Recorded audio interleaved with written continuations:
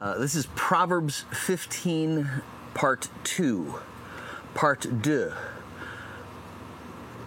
Proverbs 15, the revenge, if you want to call it that. I don't know. Verses 1 and 2. A gentle answer turns away wrath, but a harsh word stirs up anger. The tongue of the wise makes knowledge acceptable, but the mouth of fools spouts folly. Let's pray. Heavenly Father,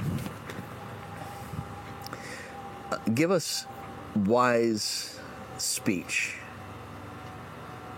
Make us godly in our thinking and in our conversation for your glory. Through Christ I pray. Amen. Now, I struggle with these proverbs as I've confessed before because I tend not to be the gentle answer guy. Last time we talked about how it's just a beautiful proverb because a gentle answer does turn away wrath. Actually, say it out loud with me again, just so that we can embed it in our minds a little bit more. A gentle answer turns away wrath. Gentle answer turns away wrath. But harsh words stir up anger. Boy, we really know that to be true. And we talked about how we needed to be, as followers of Christ, we want to hear God's voice. We want to hear the voice of the Good Shepherd when he's saying to us, be gentle with your words. And the big problem with harsh words inappropriately is because we're blocking out the Good Shepherd's voice and not listening to him. We're just listening to our own voice, and we want to hear God's voice all the time. But I also struggle with this gentle answer turns away wrath thing because my life has been deeply influenced by people who have spoken harsh words that have stirred up anger in the redemptive way. The last time we talked about how words are powerful, we need to be wise.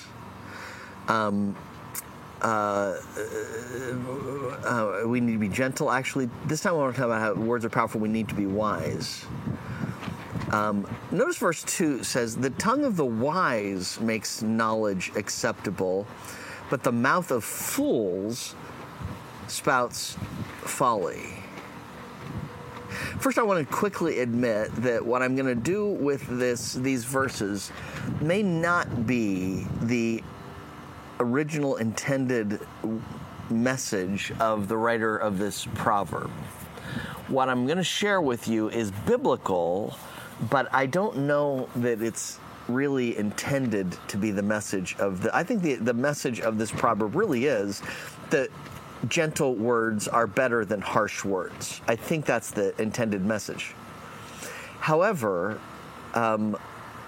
I want to talk today about the value of harsh words stirring up anger. Again, this is not the passage. My roommate in college would have said, right sermon, wrong verse. But work with me on this a little bit. With that caveat, harsh words stir up anger. The tongue of the wise makes knowledge acceptable, but the mouth of fools spouts folly. When I read that, I think about Jesus in the temple. When Jesus went to the temple, he did not speak gentle words. He went to the temple twice and spoke very harsh words out of righteous anger that stirred up anger of those who were unrighteous. And that wasn't a bad thing. Again, I don't think that that's the intent of the writer of the proverb, but it's true. Sometimes harsh words are necessary. Harsh words, even spoken in harsh ways, like you've turned my father's house, and it should be a house of prayer, into a den of thieves. He often spoke words to sinful people that made them knowledgeable. The tongue of the wise makes knowledge acceptable. The tongue of the wise knows how to use words, sometimes gentle, sometimes harsh, to make people teachable for righteousness' sake, in other words. So as I read this devotionally this past week, it started to think about the people in my life who've spoken harsh words, and I'm thankful for that. You know, Proverbs 27 verse 17 says, iron sharpens iron, so one man sharpens another. There's no proverb that says, as velvet sharpens iron. as a pillow sharpens iron.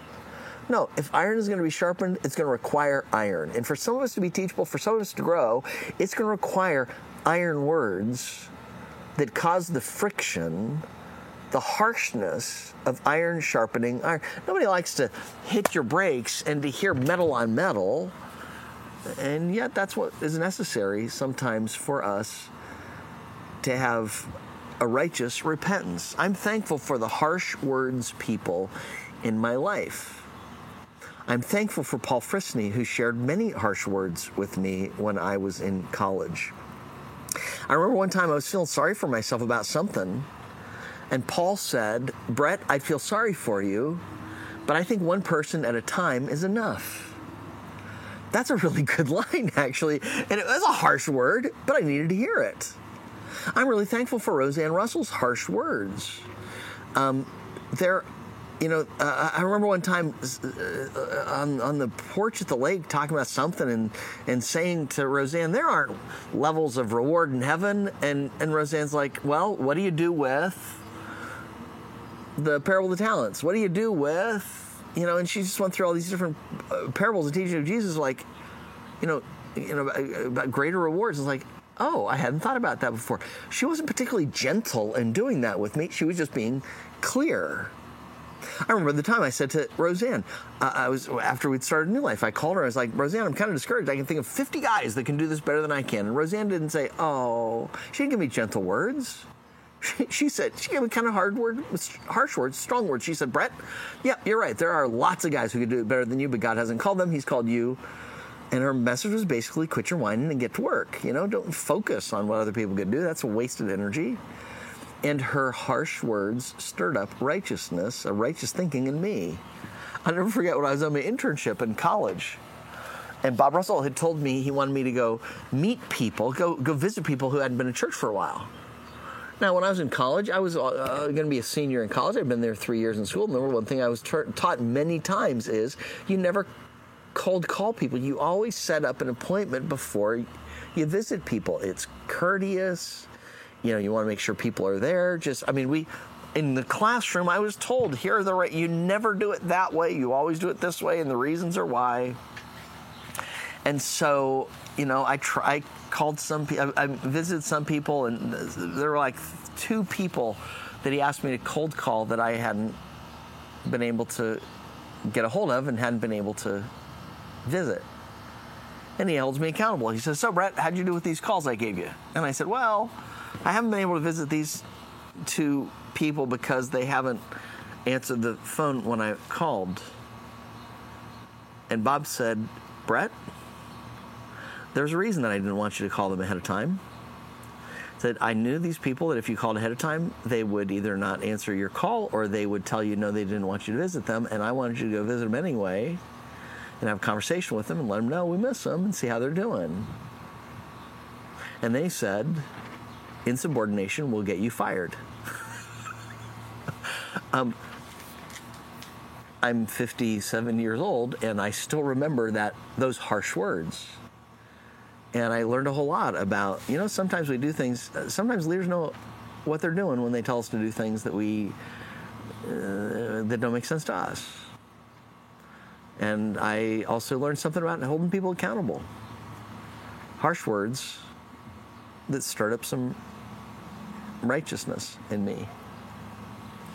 I'm thankful for Marge Ferguson. Most of the time, the words that she had with me were kind and gentle words. But I remember her challenging me to be more gracious with people. I remember one time I was working a sermon back in the day when few people had computers. They had a computer, and I was writing my sermon on their computer over at their house. And I was really stressing, and Marge was like, Brett, why are you so stressed? And I was talking to her about my stress and all this stuff. And she said, Brett, lighten up. It was kind of, what? And she told me this whole story about when she and Ron were younger and how they were getting all, twisted up and something and really upset about it. And Ron's dad, Mayo, said to them, hey, lighten up. And how, sometimes we just get too upset about things that we really don't need to be. Those were not gentle words necessarily, but they were iron sharpening iron, those are needed words. As iron sharpens iron, so one man sharpens another. If you have some of these take no prisoners kinds of people in your life, I hope they're thankful for them. Because sometimes God can use iron sharpening iron a whole lot more powerfully than he can use somebody with a pillow who's trying to sharpen us. A gentle answer turns away wrath. Harsh words stir up anger. Boy, it's true. So words are powerful. What do we do with this? I think most of the time we need to be gentle so we don't unnecessarily escalate.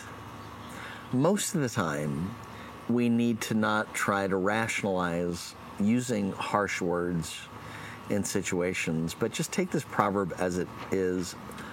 A gentle answer turns away wrath. Harsh words stir up anger. Don't be harsh. The tongue of the wise makes knowledge acceptable. The mouth of fools spouts folly. And often when we escalate, we're just spouting foolish words of folly. Usually harsh words are unwise. Usually they reflect pride, not wisdom. However, if you have wise Christians in your life, you be thankful when they speak truthful, iron sharpening iron's words, because they love you. Most of us don't like to be confronted, and we tend to get defensive or feel hurt. And certainly in this age where, everybody is afraid of, being unsafe. If God has given you a Paul Fristney or a Roseanne Russell, you listen and be thankful. Second, iron sharpens iron, so one person sharpens another. When you find yourself in that position where you need to be, remember that iron sharpening iron demands maturity, courage, wisdom, and love. Those are the 4 words that I just wrote down. Maturity, because you need to be mature enough to know when to pick your battles. Is this something that's really worth iron, or is it worth a pillow? Mature enough to know that you are able to judge the relationship you have with that person. Is the relationship mature enough to take iron sharpening iron? Not everybody. Paul Fristney, Roseanne Russell, Marge Ferguson had a place in my life that they could be iron sharpening iron. Second, it takes courage. Maturity, second, courage. It is easier to speak a gentle word than it is a harsh word that stirs up righteous anger. Because the gentle word can make the other person feel good about you. And sometimes, but enemies, the kisses of an enemy are profuse. But it's the wounds of a friend that are faithful. It takes courage to have to give wounds of a friend. It also takes wisdom. First, again, it takes wisdom to know that you are saying the right words in the right way. Even harsh words have to be loving words. We always speak the truth in love. We don't speak harsh words to injure. We don't want to increase the injury, unnecessarily do injury. We want to be like David and Nathan to David. He is wise in his harsh words when he helps David see how he has sinned, and then he says to David, "You are the man." Those are harsh words, but wise. And then finally, we have to have love. Again, enemies love to flatter because they don't care about you. They care about how you feel about them. True friends love enough to risk the relationship because they want what's best for you. When Paul Fristney says to me, "I'd feel sorry for you, but I think one person at a time is enough," it's because he really cares about me, and I'll always appreciate that. Is there an iron sharpening iron conversation that you need to have today or this week? Is there an iron sharpening iron conversation that you are avoiding this week? I want to encourage you to go ahead and have it, because God can use that to help a friend and to cement a relationship. I can tell you stories. I'm not going to take the time right now. of how people have confronted me, and the result of their difficult conversation built trust for me. Because not only did I appreciate the way that they went about it, and even though it convicted me because I was wrong, it also told me this person isn't going to hide. This person is going to say what they think, and I'm not going to always wonder, are they holding back? I'm always going to know where I stand with them. And it cements the relationship. It deepens the relationship. A gentle answer turns away wrath, but a harsh word stirs up anger. The tongue of the wise makes knowledge acceptable, but the mouth of fools spout folly. Heavenly Father, help us to be gentle and wise. Help us to speak your words and not foolish words, because we are hearing your voice, because you are our good shepherd, and we're listening to you, and we're following you, and we're obeying you.